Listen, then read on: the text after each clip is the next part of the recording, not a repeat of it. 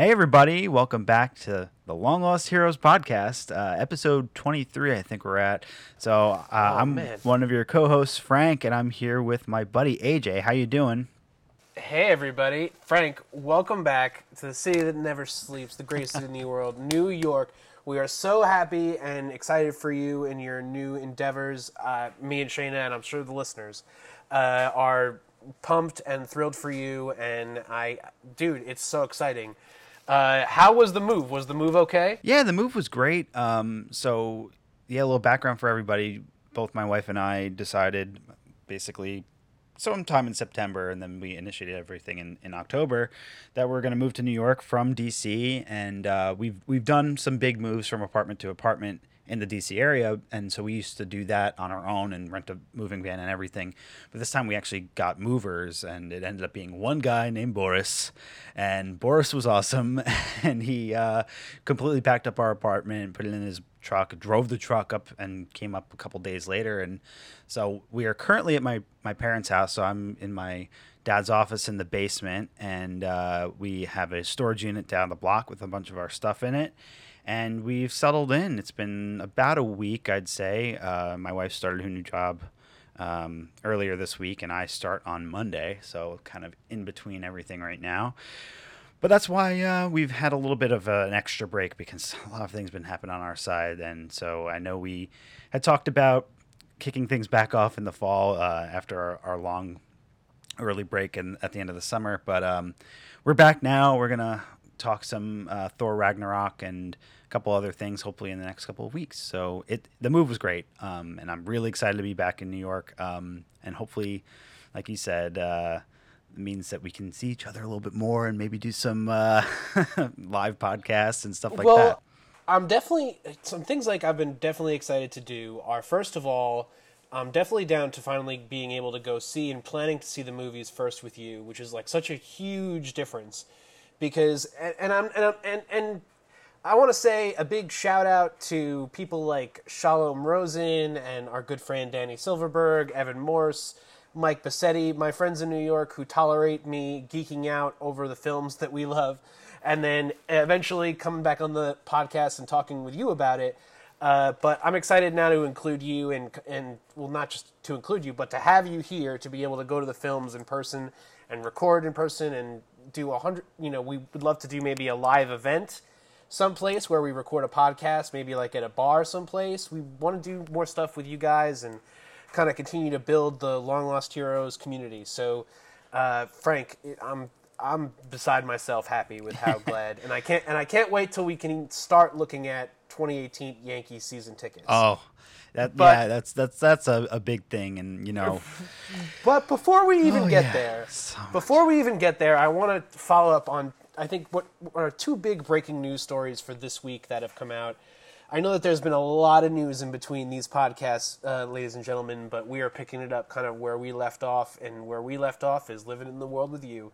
And the first big story I really want to talk about was a clip that my friend Frank sent me earlier in the week, which is a clip from Justice League featuring Commissioner Gordon, J.K. Simmons is Commissioner Gordon, and the team kind of gathering together, discussing the plot of the movie. Now, I gotta admit, I didn't listen, and I don't want you guys to listen to what they're saying, but I do want you to go back and turn your TV or turn your speakers all the way up and listen to about the first 15 to 20 seconds of this clip in your person, and try not to get chills, goosebumps, whatever you call them. It was crazy. Oh man, It was crazy because they've brought back, and I don't know if they brought it back, or I don't know if we called this, but I know we discussed it, that Danny Elfman, who is doing the music for Justice League, brought back the original 1989 theme score for Batman. So when you see Batman, Ben Affleck's Batman,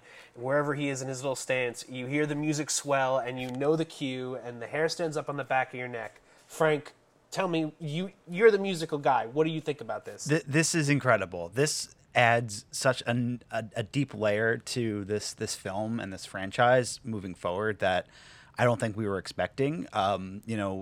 We joke about how much we are always excited about the Marvel movies and the other Disney properties like Star Wars, and we end up treating DC like the redheaded stepchild, and it's unfortunate because some of these movies are the ones that we grew up on. You know, the Tim Burton Batmans and even the Dark Knight trilogy. Like those are really important movies to us, and it's a shame that they've been kind of the DC property is not as exciting as it maybe used to be. But you know, this is a really good sign.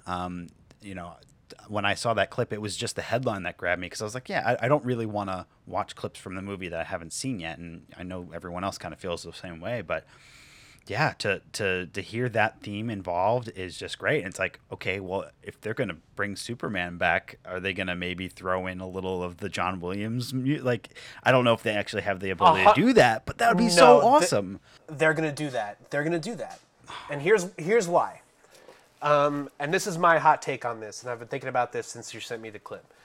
Okay, so DC has maybe figured out something that Marvel will figure out later on, but DC has unlocked the member berries, feature, and they're like, you know what?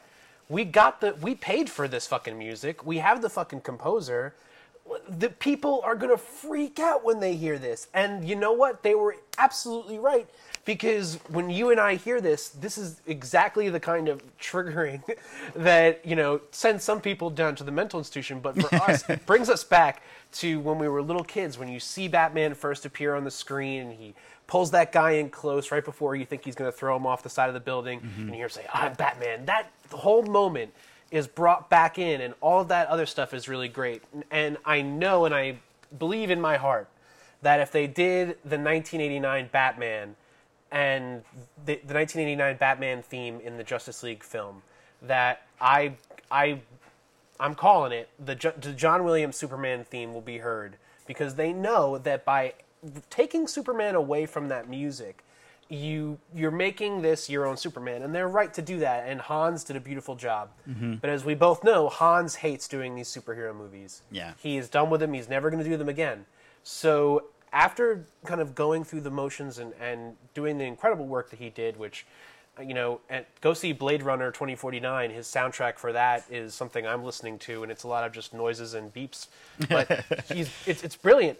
I think that they know that the musical cues are big. That the musical cues are where you get the member berries in, and that Marvel does not have that. They do not, and we've talked about this like time and time again now after all these podcasts that we've done and all the Marvel movies that come out. Like they just don't have the music isn't up to snuff. Now, save the soundtracks for things like Guardians of the Galaxy, both volumes. Like those are great soundtracks, but it's not like an iconic theme song that you really recognize. And Guardians is starting to do that, which is great. But even Marvel has the old Spider-Man movies, and there's a great theme to those that they could bring back. And oh my God, the Danny Elfman music for Spider-Man is so iconic, and it's very, very good. And something I wanted to do yesterday while I was very, very sick, and I apologize to everybody for my nasaliness,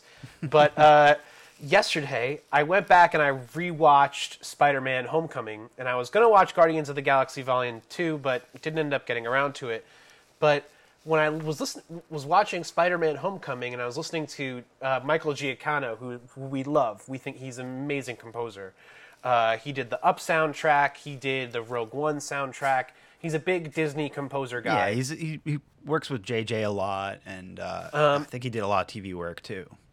And he did a new Spider-Man theme, which to me sounds very reminiscent of the Avengers. Mm-hmm. And it just kind of bleeds into this temp music Marvel Cinematic Universe problem, that by not giving their characters significant musical cues, we don't know how to cheer for them on screen.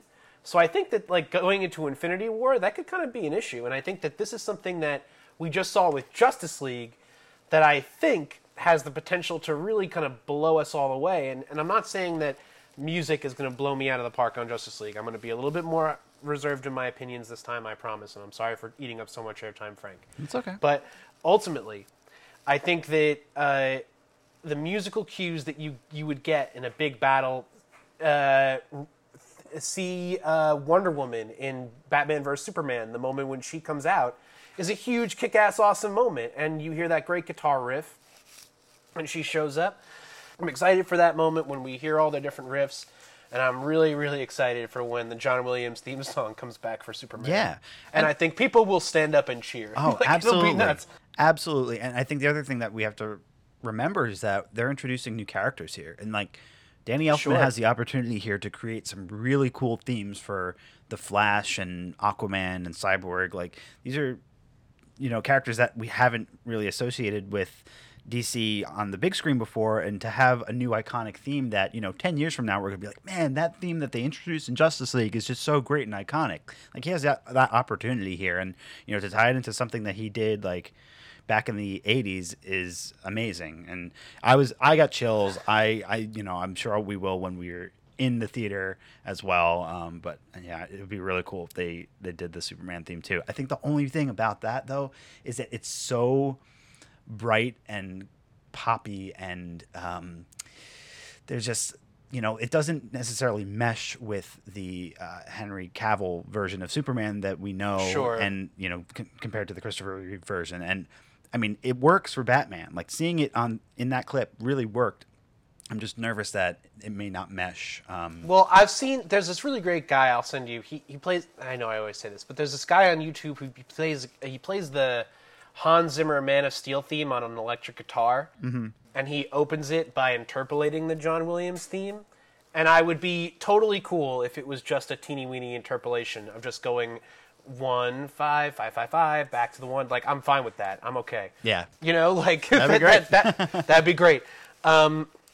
Okay, so speaking of superheroes and the studios that make them, Justice League, me and Frank will be attending. I don't know if we can do this, but I'll do this here, and we'll see if anybody says hi.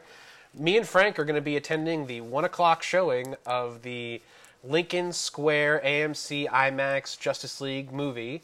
So if you are in that theater and you see and recognize me or Frank, please come stop by and say hey. We'll give you high fives, and we'll talk about, whatever you want to talk about. I'm sure it's going to be about Justice League. Yep. And moving from there on to other breaking huge news in the movie world.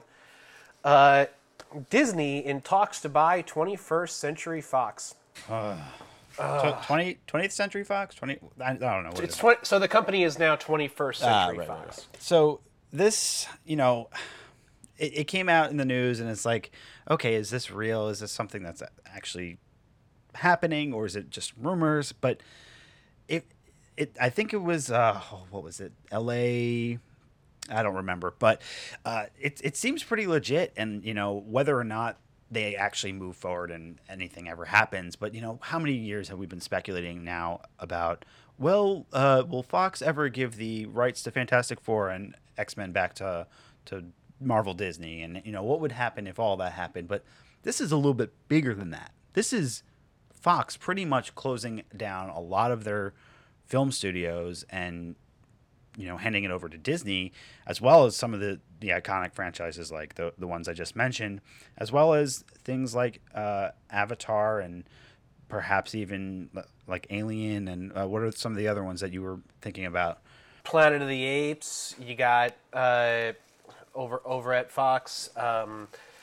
All the X-Men, Deadpool films, and plus all of the old classical, 20th century Fox movies that would be there, Lawrence of Arabia, these other big, huge pictures.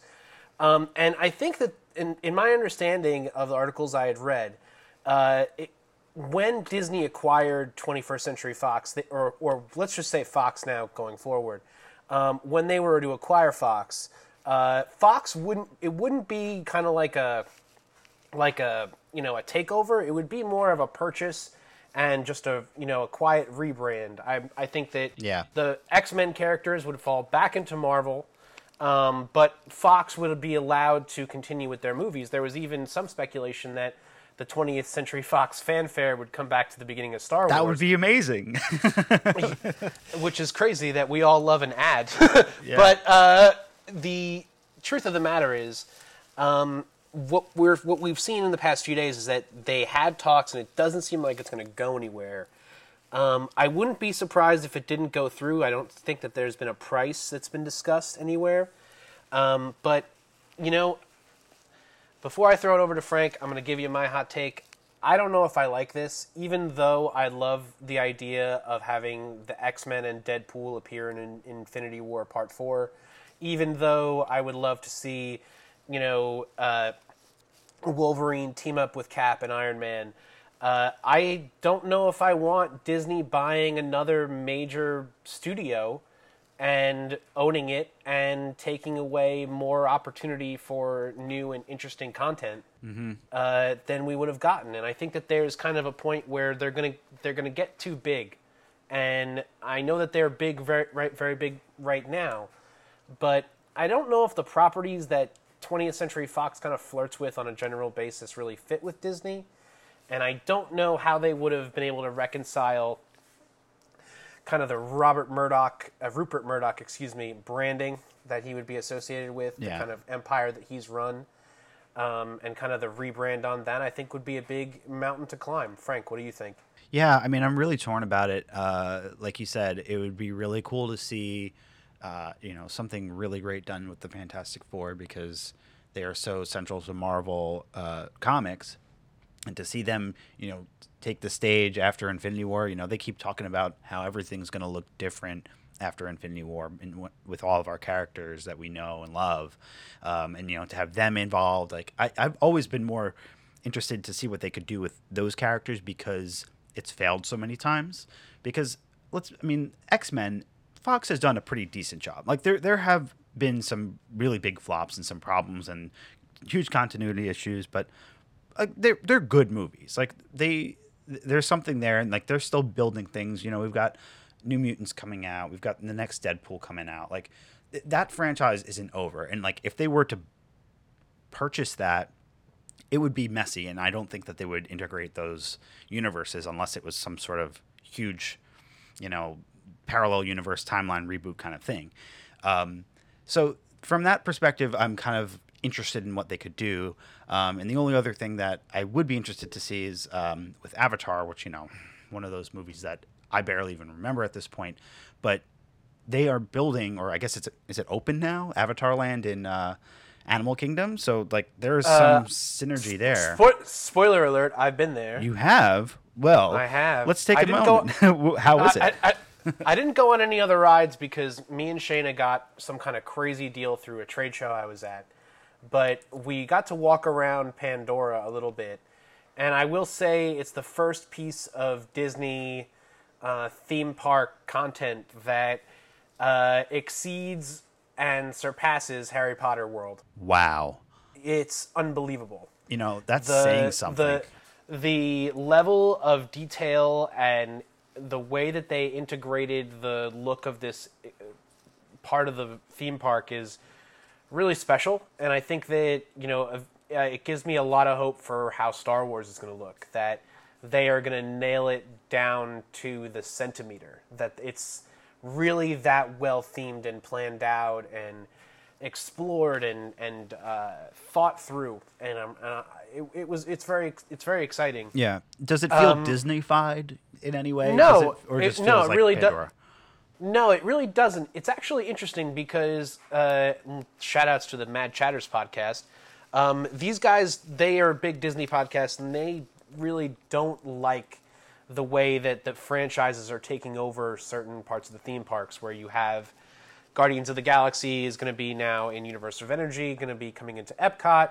Avatar is taking over Animal Kingdom. You're going to have Star Wars Land at MGM. To be honest, I think it's very natural.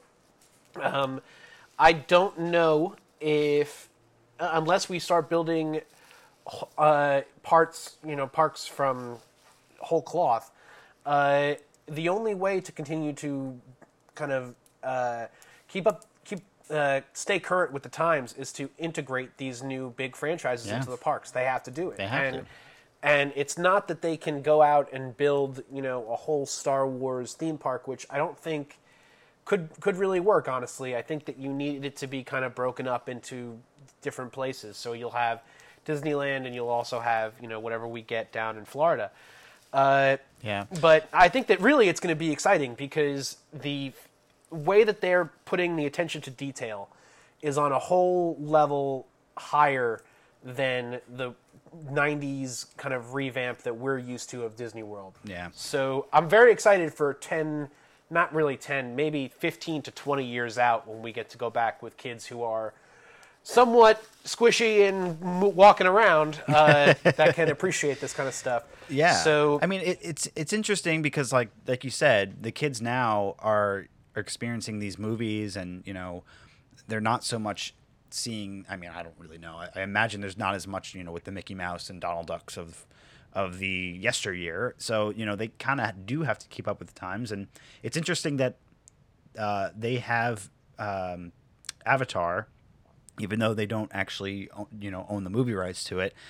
So it could be a sign of what's ahead, but getting back to the the 20th Century Fox purchase thing, I agree with you. I think that could help them in the parks too. It could, and it would give them more characters and franchises to spread around, and more things that people would be interested in, and it wouldn't maybe feel so much like it's Disneyland or world, but more of a celebration of movies and films and characters and pop culture in a way. But yeah, I do think from a movie perspective, I think it would be a little bit too much leaning on the side of monopoly, and that they would have control over so much, and then you basically have Sony and Universal and what are the other big ones? Sony, Universal, you've got Warner Brothers, you got, Paramount, which is still sort of a thing, I believe. Yeah, but and so many of them have integrated already that, it's just, right. It seems like a bad move, but yeah. All right, so I don't think the X-Men are coming to the Marvel Cinematic Universe, but why waste time speculating about that if it's not going to happen when we just got the latest entry into the Marvel Cinematic Universe? This is the 16th film, Frank? That sounds about right. I think it's 16th. It's up there. It's okay. So we're going to say 16th. It is Thor Ragnarok. Just dropped this past weekend. It totally crushed the box office at like 120 million, I think. Yeah. And did surpassingly well. Marvel is really, highlighting the fact that it's one of the best reviewed Marvel films. And we kind of want to break into it on all different levels. So I saw it last Thursday. Frank, when did you see it? I saw it on Friday. Saw it Friday afternoon. How was the hometown theater at Deer Park? How was it? It was in the middle of the day, so it was a little bit light, but it was a Friday afternoon. Kids are still in school, but it was still early before it really had gotten out there. Like some of the reviews were out, but I don't think necessarily the buzz was as big. I'm sure like the 7:00 showings were sold out, but it was cool to be back at that theater, and it did seem to be generally well received. People were laughing, and one of those movies that I think again surprises us with how much humor that they can integrate. And it was a good time. I'm glad that we got to see it on the early side, and we've been trying to keep up with the movies as they come out, and I've missed some probably in the fall, but this one was important to me, and especially like you said, the box office numbers. This is the best sold Thor movie, hands down. Oh yeah. And, one of the best hits of the year. I mean, I think did it surpass Spider-Man? It might have. It may have. I should have had that figure up. I didn't do that. But okay, so here's what I want to talk about with Thor. And spoilers, again. Spoilers forever. Spoilers now till the end of time. Spoilers infinity. There's going to be spoilers. All right? Okay. So, one thing I was really hoping out of this movie that we didn't get, that they just kind of brushstroked over, was how the big green guy in a Quinjet made it to Sakaar. Now, did they have to tell us? No. Should they have told us? Maybe. and everything else I loved about this movie. I really enjoyed it. I thought that ultimately the humor of Thor is significantly more ripe at this time to make this movie than it was for Guardians 2 looking back. And I think that the jokes were used more precisely and surgically. Yeah. And that really goes out to... a lot of people are giving it to Taika Waititi, and I think that a lot of respect has to be given to him, but the cast here... Oh. This is what Marvel can do. This is what DC is going to have to catch up for later in life, that they can afford to have the most A-list cast. Cate Blanchett, Jeff Goldblum, Carl Urban, Tessa Thompson, you got Anthony Chris Hopkins. Hemsworth, Anthony Hopkins. Like, this kind of A-list talent, like in this movie, classes up the joint 1,000%. Yeah. Okay, so the beginning of this movie I thought was excellent. The cold open, Oh, so good. it was it was great. They really nailed something similar to what they did with Spider-Man, in that, like, you have him kind of, it sounds like he's narrating a little bit about what's going on, but you kind of find out that no, he's not, talking to his iPhone. He's actually talking to Surtur, and you get this character that is so over the top, but like, he fits in this universe, this Thor universe. And you have Thor, who up until this point has been almost too much of a serious character. He's had some funny moments, but like, they really leaned into Hemsworth's ability to, and his comedic timing, because they've realized that Thor is a little bit ridiculous, and Thor is a very silly character. Yeah. And I think that's I was trying to think about why Thor: The Dark World is such a bad movie. And I was like, was it Alan Taylor? Is it Alan Taylor's fault? Is it Game of Thrones' fault? Like, whose fault is this? Somebody is to blame. Somebody did this. yeah. And you know what? I just think that maybe it was Marvel's, and like, maybe it was a big misstep on their part to just be building Infinity Stone fodder. Yeah. And that this latest entry has almost no Infinity Stones, but it really kind of... So this movie, they were trying to do too much world building, but in this movie, they built a world and then put the characters in it, and they focused on building the world.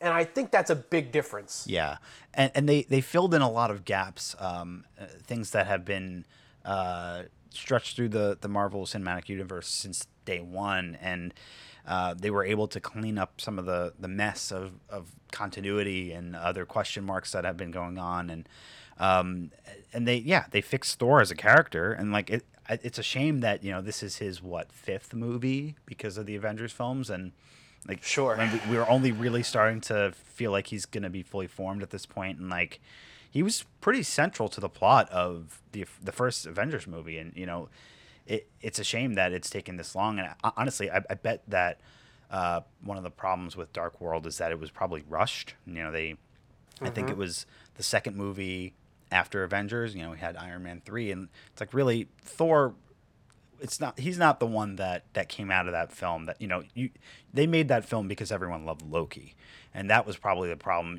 You have a character like Loki that shines in that franchise, but unless you're serving your hero, there's always going to be a problem with the tone. But they kind of flipped the script here, and Loki was still great, and he was still a great supporting character, but he was not by any means on the same level as Thor in this movie. Oh, totally. And you nailed that, dude. You nailed that, because Loki is such a central part of the plot of Thor 2, and he's so not in this one. He's so subservient to Thor's story arc that you're right. It's a movie for Thor. Yeah. So I know it's a movie for Thor, but we also had a fuck ton of Hulk. Oh yeah. And I loved it. Oh my God. I loved it. I can't tell you how hard I was laughing when they had like the buddy roommate minute when he was in the hot tub. Oh my God, I was screaming. That's in my brain now. I can't get that out. It's so good. And I was a little bit nervous going in with some of the trailers and some of the things I had seen. Like, it was really exciting to see Hulk and to hear him speak. But some of the lines in the trailer and some of the even the banner stuff in the trailers, I was a little bit nervous that it was going to feel a little bit off tonally, but they nailed it. And having some jokes that Thor had with Hulk, and then later on they kind of flipped the script, and Thor's having a joke like, "Oh no, Banner, you're my favorite. Hulk, I hate that guy." Like, and it so works because it's like they're two separate characters, and like that's not something that I think with the Hulk as a character we've really experienced. His original movie is so different at this point from everything else that's been in the MCU that's hard to even reference. So we've really only had him in the Avengers films, and I think Ultron, and so I have the benefit of watching Age of Ultron the night before Ragnarok came out, because we were like, Very nice. that's kind of a good tie-in because there's a lot, leading into this film directly, and Hulk still felt a lot like it was. He wasn't so much of his own fully formed character, but here, he's been what, 2 years? Like that's a 2 long years. time, and like he really developed, and you can tell that he's like kind of like a toddler. He's got that baby talk, and it's just, and they nailed it. Yeah, okay. All right. So I thought it was really fun to have both of them together. I think this puts a nail in the coffin of anybody who ever wants to see a Hulk solo movie. Yeah. Please shut up. Go away. It's not going to work. It can't work. You need to have somebody else for Hulk to play off of. Yeah. Let's keep going before I have a theory about Hulk I want to talk, but we'll talk about that at the end. Okay, so I thought the main battle between Hulk and Thor, right smack in the middle of the movie, I think it lasted for about a good 10, maybe 15 minutes. Yeah. Was perfectly placed. Holy shit. How... Okay. I don't understand how anybody could have, like... So you have Civil War, you have Cap, and everybody, and Cap and Iron Man, everybody else is fighting. You have Batman versus Superman. I didn't give a shit. This was the fight I wanted to see. Yeah. I want to see Hulk and Thor throw down. I want to see what it looks like. I want the armor. I want everything. And this fight did not, it delivered, because it kept you guessing, and it kept you kind of looking for the answer. It's like, oh shit, Thor is really fucking strong. Yeah. And it's not that, it's just Mjolnir that makes him stronger. It's, you also have, Hulk here. So that scene I thought was just pure magic, joy, happiness.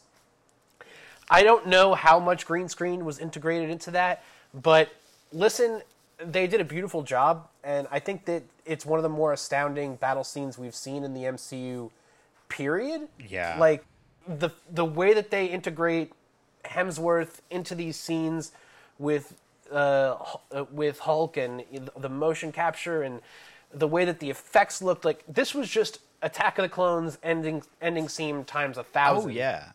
and point. Really, like, they really took it up a notch with the effects, and I loved everybody in the crowd with the green smoke and the paper mache Hulk things. Yeah. I loved seeing Loki in the box where he freaks out. Like, it was awesome. There's a lot of fan servicey moments there, like a lot of callbacks, because like in the first Avengers movie, you have Thor and Hulk actually do fight on the helicarrier at one point, and so this isn't the first time they fought before, but this is like culmination of all these years. The stakes are so high. Even in Ultron, you had Hulk go against Hulkbuster, so it's not that we haven't seen him go toe to toe with someone before. It's that this is something that when they first had that first trailer, it's like, oh man, I can't wait for that moment, and we. You wait through half the movie and you finally get there, and but you don't know who's going to win. Like, really, like you kind of assume, oh right. yeah, Thor must win because it's his movie, and but nope, he gets his ass kicked. But it's enough to pique the Grandmaster's interest, and to have take him into his kind of own wing, and roomy with the Hulk. But and then like you said before with Loki, you have that callback to the Avengers movie too, where it's he's like, now you know how it feels like to get tossed around like he did. And, like, that was one of the best moments of the original Avengers movies. So to have us think about that, and what, 5 years later, that nostalgia there already is really key. Um, and yeah, I mean, it was really well done. It reminded me almost a little bit of not really spoilers here, but The Flash on TV. I think last year they had Gorilla Grodd and Ooh. wow, what the hell is his name? Not Savitar, but the other gorilla, the white gorilla. Anyway, I know who you're talking about. the people are gonna scream at me, but it's similar scenario where it's the Flash going up against a giant beast, and but obviously it's a TV budget, and so this just you can't even tell. Like it looks like they're in the same room, and the Hulk, the Hulk is CGI, but it's like it's so believable at this point. The technology is just so good. Let me ask you: did you see this in 3D, IMAX, anything like that? I saw it in RPX, so the Regal bigger version of the theater, but I didn't do the 3D. Okay. Yeah, I just saw it regular, and it looked fantastic. And it was one I thought about because it's so Right. colorful and so bright. But yeah, it looks great regardless. Okay, so I like the not necessarily Easter eggs in this movie, but we have Hela going through Yeah. Odin's vault and talking about some of the items in there and just straight up knocking over the Infinity Gauntlet and saying, "Well, that's fake." And so it's like I mentioned before, like closing off some plot holes. It's like people have been wondering for years why there were two Yep. gauntlets. You see the cube, whatever they call that one, The Tesseract, the Cosmic Cube, the Space Stone. and I mean, we must assume at this point that Loki has it. Of course, he stole it, right? Of course he stole it. And Asgard's destroyed, so they must have it. And then the other blue cube that they showed, that the thing that they used to warp in. Wasn't there another blue cube or something in there? I mean, it was very quick. Yeah. There's yes, the Jotunheim, the ice giant's Yeah, weapon. yeah. The cold stone. Yeah, exactly. So it is interesting to have all those things. You know, just so many cameos. Like you even have Doctor Strange in this movie. I forgot about that. Like it's just The Doctor Strange cameo was perfect. yeah, Perfect. Perfect. Like he's in perfect comic correct attire. Yeah. Like the outfit is exactly perfect from the comics. He has now totally assumed his Doctor Stranginess and integrated into this movie so tastefully, so beautifully. And you got to hand it to them for having the forethought to include him in this movie. Yeah. Even though it's in the first act, it really does lend a lot to the world that we're in. Fleshes it out. This is the new guy in New York. Are we dealing with Tony in New York anymore? No, he's left. He sold Avengers Tower and Spider-Man. Yep. Now Doctor Strange, he is the guardian of the realm, the guardian of the whole Earth. Yeah. And the way that he kind of handles it, I've been falling for a half an hour. Hilarious. Great idea. My only complaint is that they did the post credits stinger at the I guess it was at the end of Doctor Strange because like then we knew it was coming. So like some of that scene was the same, but if they didn't do that, then it would have maybe landed a little bit better for me. But it was still really satisfying to see, the two of them interact and have Loki there, and just like you said, he's the gatekeeper, and of course he would stop them because he has the power to do that. I think that, listen, I want to talk about the post-credit scenes at the end because Houston, we have a problem. But getting back to the kind of where it brings us, where Doctor Strange brings us, he brings us to the end of Odin, Yeah. which I thought was kind of beautiful and kind of bittersweet, Yeah. but not for the fact that we're losing Anthony Hopkins as Odin, but for the fact that we could have, maybe you give Odin a little bit more life force in that scene and you kill him in the middle of Act 2. Yeah. But, I was really sad that, we're going to kill off Odin here, and it's really, It really is Ragnarok. It really is the destruction of all of Thor's world. Yeah. In that he's losing his father. Spoiler alert, we already told you, you fuckers. They destroy Asgard at the end of this film. It's gone. Yeah. And we learned that Asgard is not necessarily a place, but it is a people. Mm-hmm. And I don't know if that means that Thor draws his power from those people, because it would seem to me that if Thanos can kill the Asgardians, then Thanos can kill Thor. But and that's just straight up Infinity War, fantasy sport football playing. Yeah, I mean, I think my issue with, like you mentioned, with Odin going out so quickly, it's like, because at the end of Dark World, you know that he's, that Loki's taken over and that they've gotten Odin out of the picture. And it's just sort of like, okay, now he's getting written out almost. It felt that way a little bit to me. And right. Similarly, with what happened to the Warriors 3, I was really disappointed with that. That was just like, again, glorified cameos. Like, we get it that Hela's super strong and that she would be able to kill them all, but like, give them a little bit more to do. I felt so bad for Zachary Levi, like just showing up and getting stabbed in the heart, and it's like literally a day of work, like, and then they don't say anything about Lady Sif, like she's not around because she's filming a TV show, like is that really what we're supposed to assume? Like where is she? And they don't, and they have an offhand comment about Jane Foster, but they don't say anything about Sif, and like this is like if they're gonna show the Warriors 3.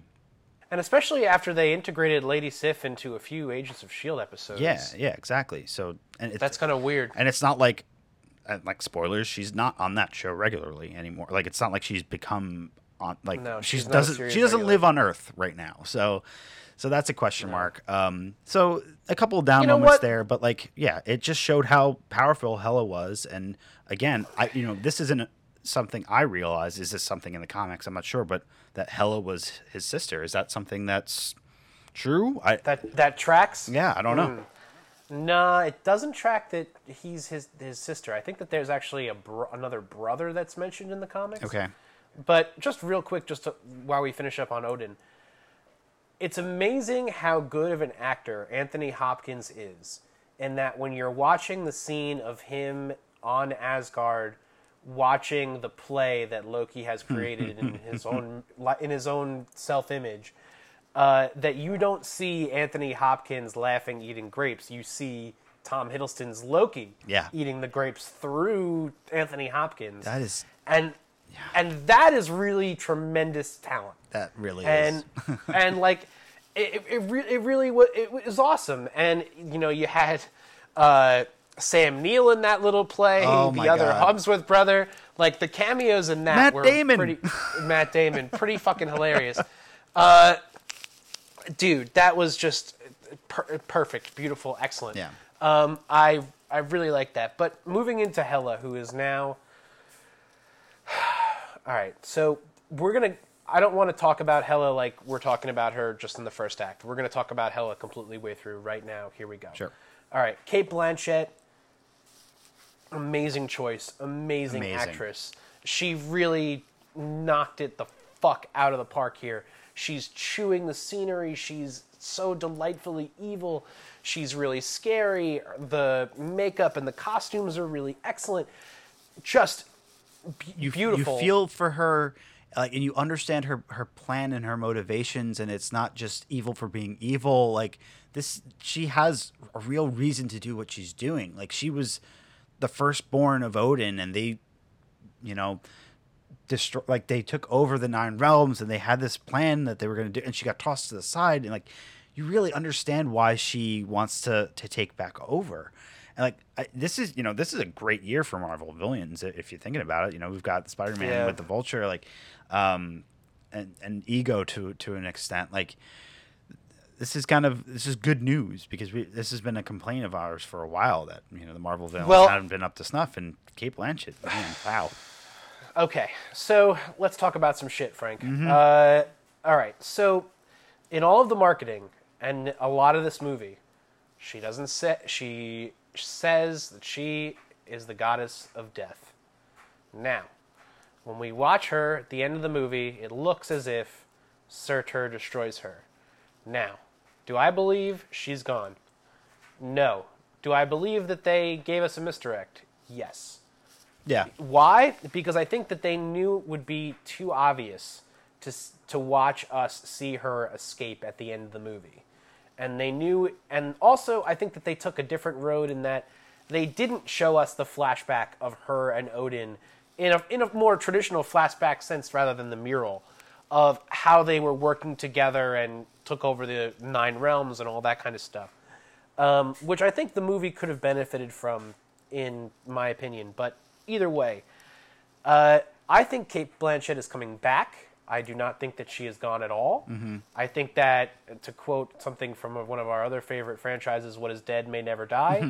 If you're death, you can't die. I don't know how that works. Yeah, I mean, it's interesting because like the one thing that could bring an end to Asgard was Surtur and brought Ragnarok, but who better to be an ally to Thanos than the goddess of death? I mean, in the comics, doesn't he actually fall in love with death? And I mean, I think this is a little bit... he's pursuing death. He gets the Infinity Gauntlet in pursuit of death, to woo death. So I think we're going to see Cate Blanchett for a little while longer. I don't know if the extent of her contract has been revealed through the press. I don't think it has, but I'm pretty sure she's coming back, and I'm excited to see her come back because that will be proof that Marvel understands its villains. Yeah. Because they really gave us the highest stakes ever, that we are going to destroy a realm. Not only are we going to see a big blue beam in the sky, not only are we going to dance through 9 realms to get there, we're actually going to destroy a place. They Alderanned it. They really did. They Alderanned it. And when they Alderanned it, there's no fucks given. It is full on the Surtur 70s Thor arc of this big crazy fire demon showing up and destroying the fuck out of Asgard. And it's bittersweet, it is. I think. And I think that it's also a little bit, I don't mean to sound like I'm shitting on this movie because I really did like it. I think that they could have spent maybe another 10 minutes more on that and maybe give us more information for the non-comic reading fan of like who Surtur is. Yeah, the expositional dialogue at the beginning of the movie, it'll get you there. But if we had kind of seen a little bit more about Surtur and the demons and like this kind of stuff, I think it would have helped everybody. Yeah, and I think what ends up happening here is this movie is called Thor Ragnarok, but it's really not. It's really Thor versus Hela, and uses Ragnarok to defeat her. Right. It's interesting the way that they get there because, in the comics it's a bit different, and it's something that he's actually fighting against, and for most of the movie he realizes he's trying to prevent it, but like that. Yeah, and it was an interesting twist. It was a good way to use it, and that he can use it against her. It was brilliantly used. I'm not saying that the way that they used it was wrong. I'm saying maybe they needed 5-10 minutes. Just show us more. Like Asgard had a big story arc in this movie, and if they had kind of played into that more, maybe it would have kind of helped in certain ways. But I don't want to get bogged down on that because there's a lot of other movie to discuss here. Okay, so before we get to the end of the movie, let's wrap up on a few other things. Jeff Goldblum, amazing, great, awesome, amazing, great. I really loved Korg. I think that was voiced by Taika Waititi, and oh my god, he was so fucking funny. So funny. I read something that he modeled the character off of Samoan bouncers. So like a big guy with a small voice. Like it just, it's so good. That's awesome. And then Carl Urban's Scourge had an interesting arc in this movie. Yeah, a little mini thing. It's cool. I'm glad that they brought him in. I'm glad that they had the opportunity to bring in another character and expand the universe a little bit. But like I mentioned before, like they could have done that with a character that existed in the universe already, like one of the Warriors 3, or, given something more for Heimdall to do. Because, I mean, he had a good role, but again, he was kind of just like running around on Asgard saving the people, and just, I don't know. Like, I wanted more from him too. You're right. I really dug the Valkyrie character.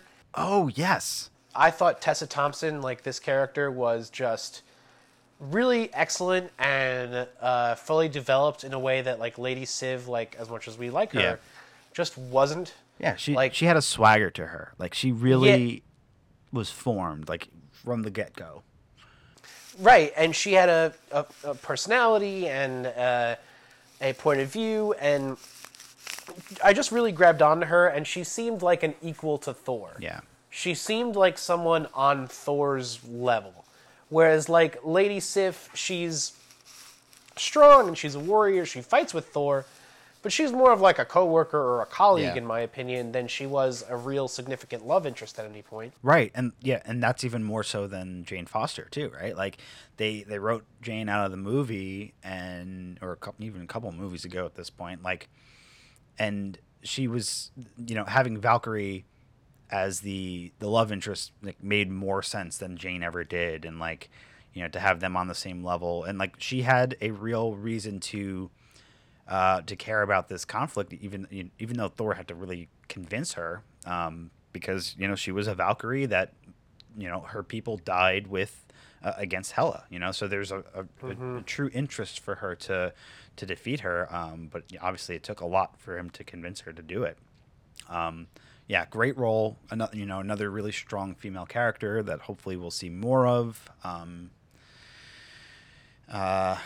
I really liked the imagery, the flashback they showed of Valkyrie flying in to defeat Hela. Like, that whole montage was really beautifully done and artistic and kind of refreshing.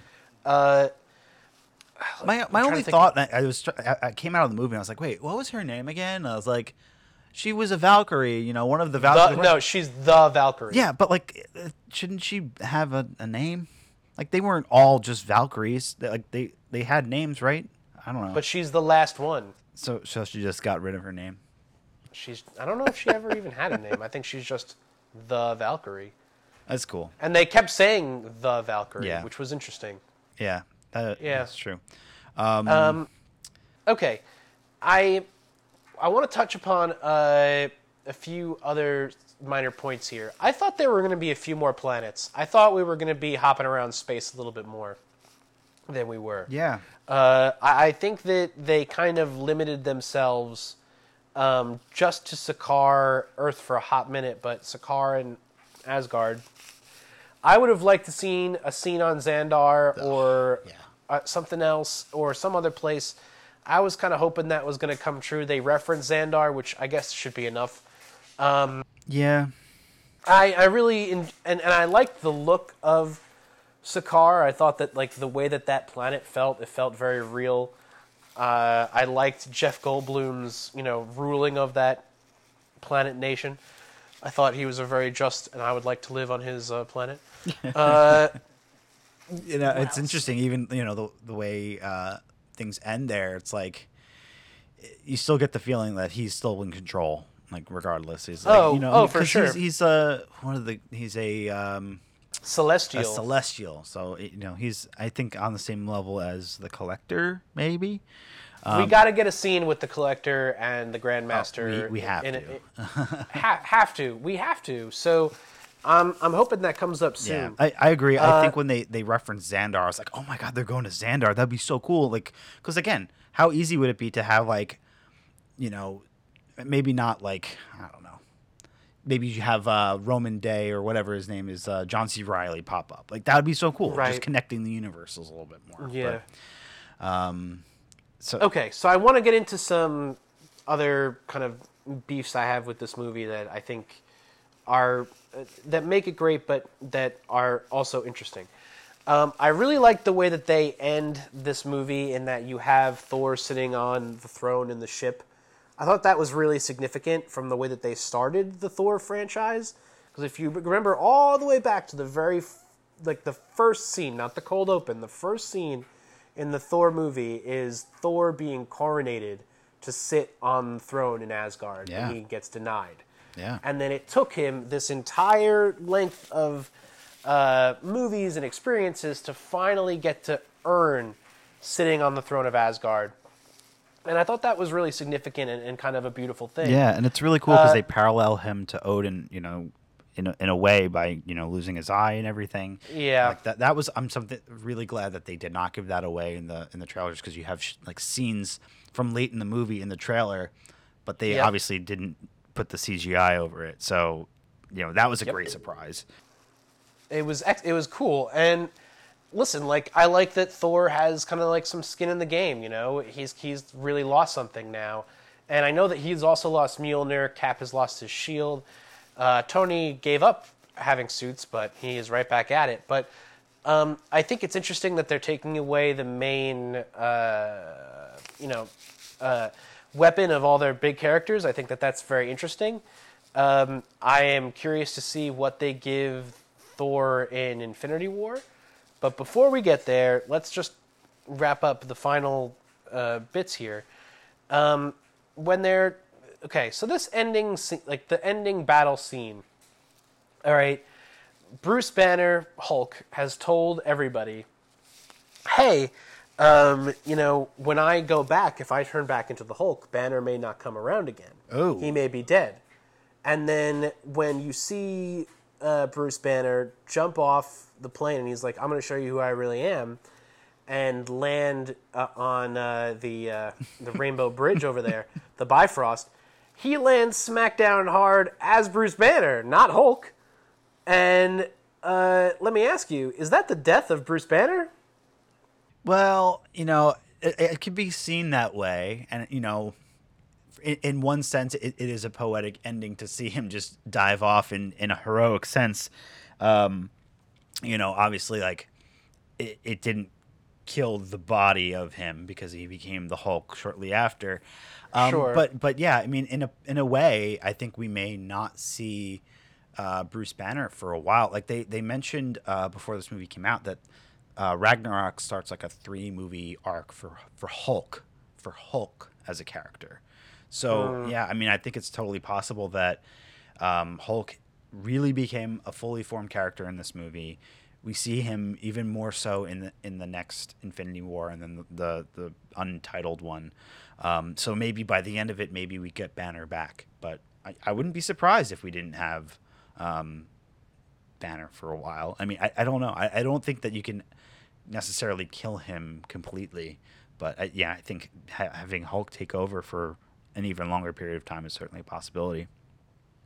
I really think that may be the end of him. I'm curious to see how they play that one out. Yeah, I think it's hard because, you know, you've got Ruffalo, and he's going to continue to do the performance capture stuff for him. But, yeah, we may not see his face. So I love Mark Ruffalo. I love him. Yeah. I love him so much. I think he nails it. He nails it so perfectly of how to play Bruce Banner I just want to see more of him sometimes. But okay, all right. I thought the ending of this movie was interesting, but I didn't walk out of it feeling relieved or like a sense of completion. okay. I'm just ready for Infinity War. This seems to me to be a big tee off for Infinity War. Yeah. Especially the post-credit scenes, which we are going to talk about now. Yeah. If you saw the movie and you had to run out because your nephew was born, I'm really sorry for you. But here are the post-credit scenes. Seems very specific. Did this happen to Yeah. somebody you know? No. The first post-credit scene is them on the ship. They're flying around. And then all of a sudden there's a new big ship. This has been revealed from God himself, Kevin Feige, that this is Sanctuary 2, Thanos' ship. Of course it is. I mean, Of course it is. who else would it be? Like, it has to be Thanos at this point. And especially because, like I mentioned earlier, we are to assume that Loki has the Space Stone.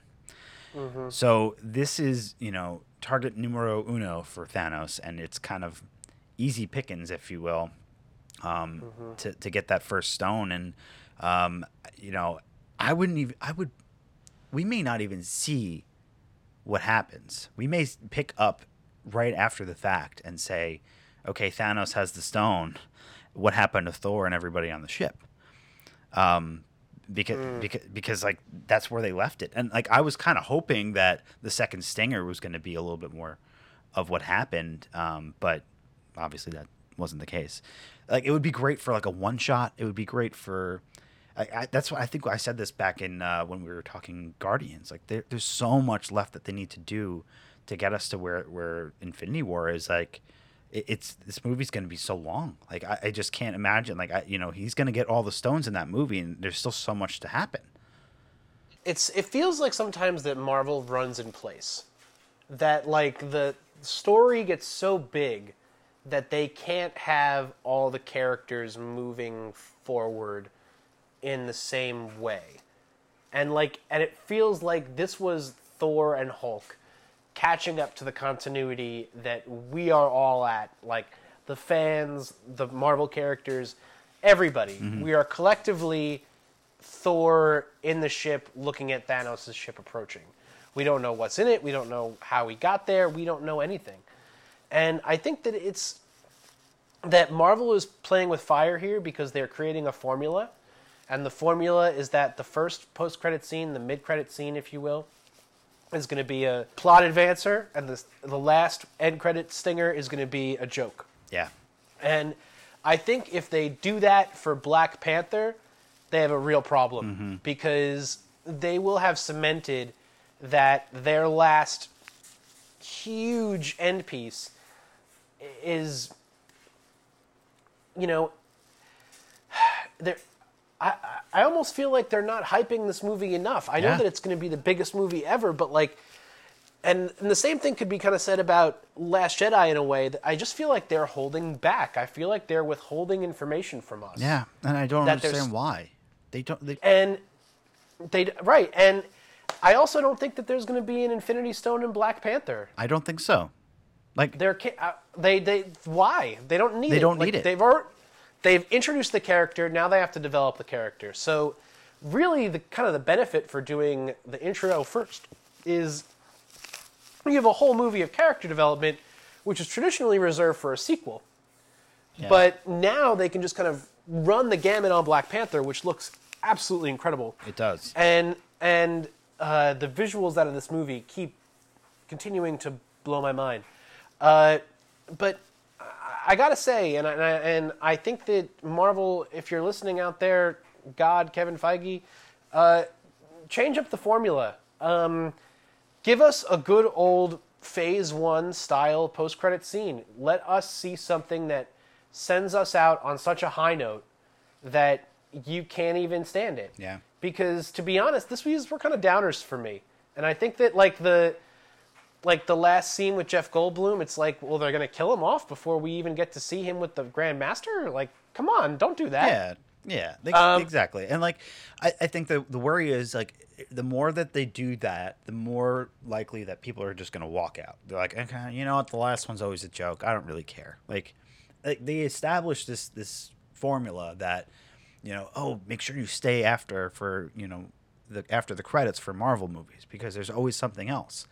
And they're kind of wasting them at this point. They can do so much more. I agree. I think that there's still a lot of heavy lifting that they need to do. I fully expected a new stone to pop up in this movie. I thought we were going to get the orange one, and yep. I'm kind of surprised that they didn't. It's good that they had the space stone in it. I think that was important. But yeah, is the first hour of Infinity War going to be Thanos on the hunt? That's not really what I want to see. I want to see Thanos in full power going against the Avengers.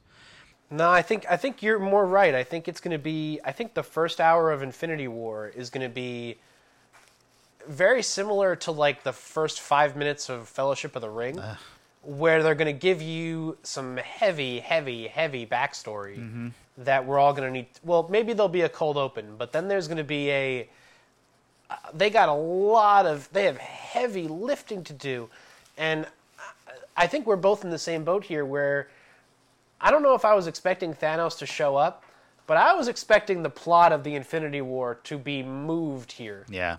And I think that all it did was they picked up their race car piece, they turned it around in all different directions, they shined it up, they spit on it, and they put it back on the board. And They now, rev the wheels. If anything, they rev the wheels and they're holding in place for as soon as May 4th, and then they're going to let go and it's going to go crazy.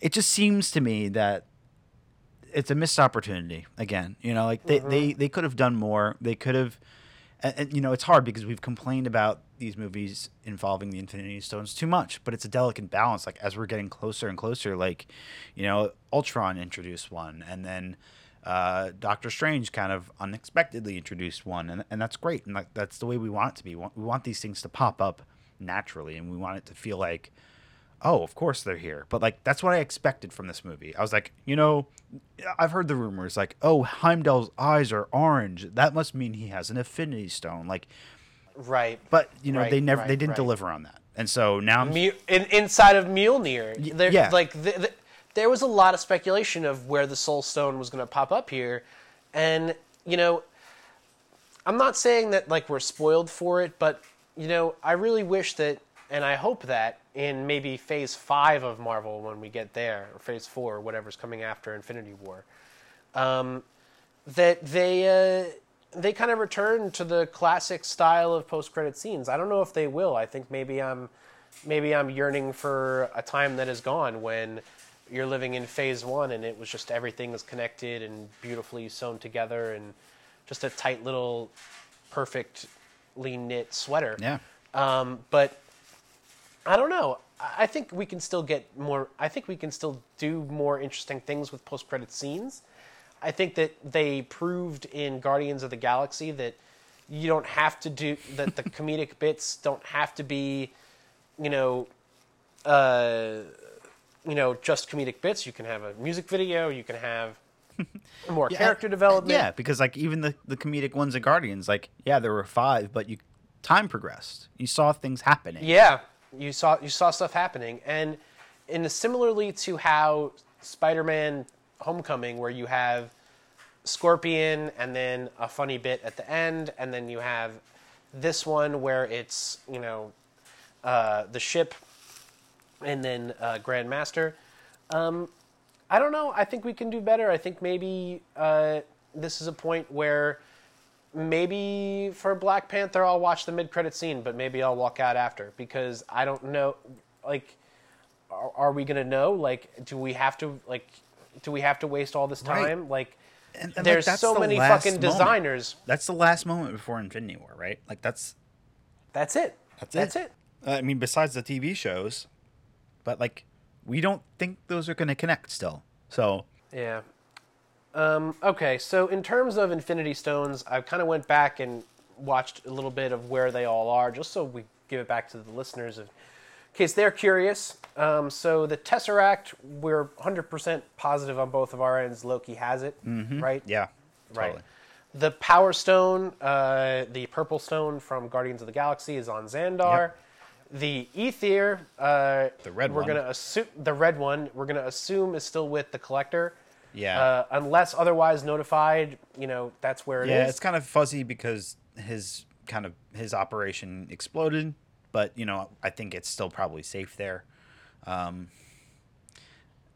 Then you've got the Time Gem, which is in the Eye of Agamotto, With Doctor Strange. which is with Doctor Strange. And then, am I missing any other ones here? The Mind Stone is with the Vision. The Mind Stone is with Vision. So really, we're just waiting on one more, the Soul Stone. Mm-hmm. And I've looked at some speculation that we may not even get the Soul Stone in Infinity War Part 1. We may be waiting to Infinity War Part 2 to actually see the full powers of the Infinity Gauntlet, which I think is okay. And listen, we're peaked, like we're ready, we're excited, and I think that what everyone's hoping from here is that the ritual completes itself naturally and feels good and right and complete.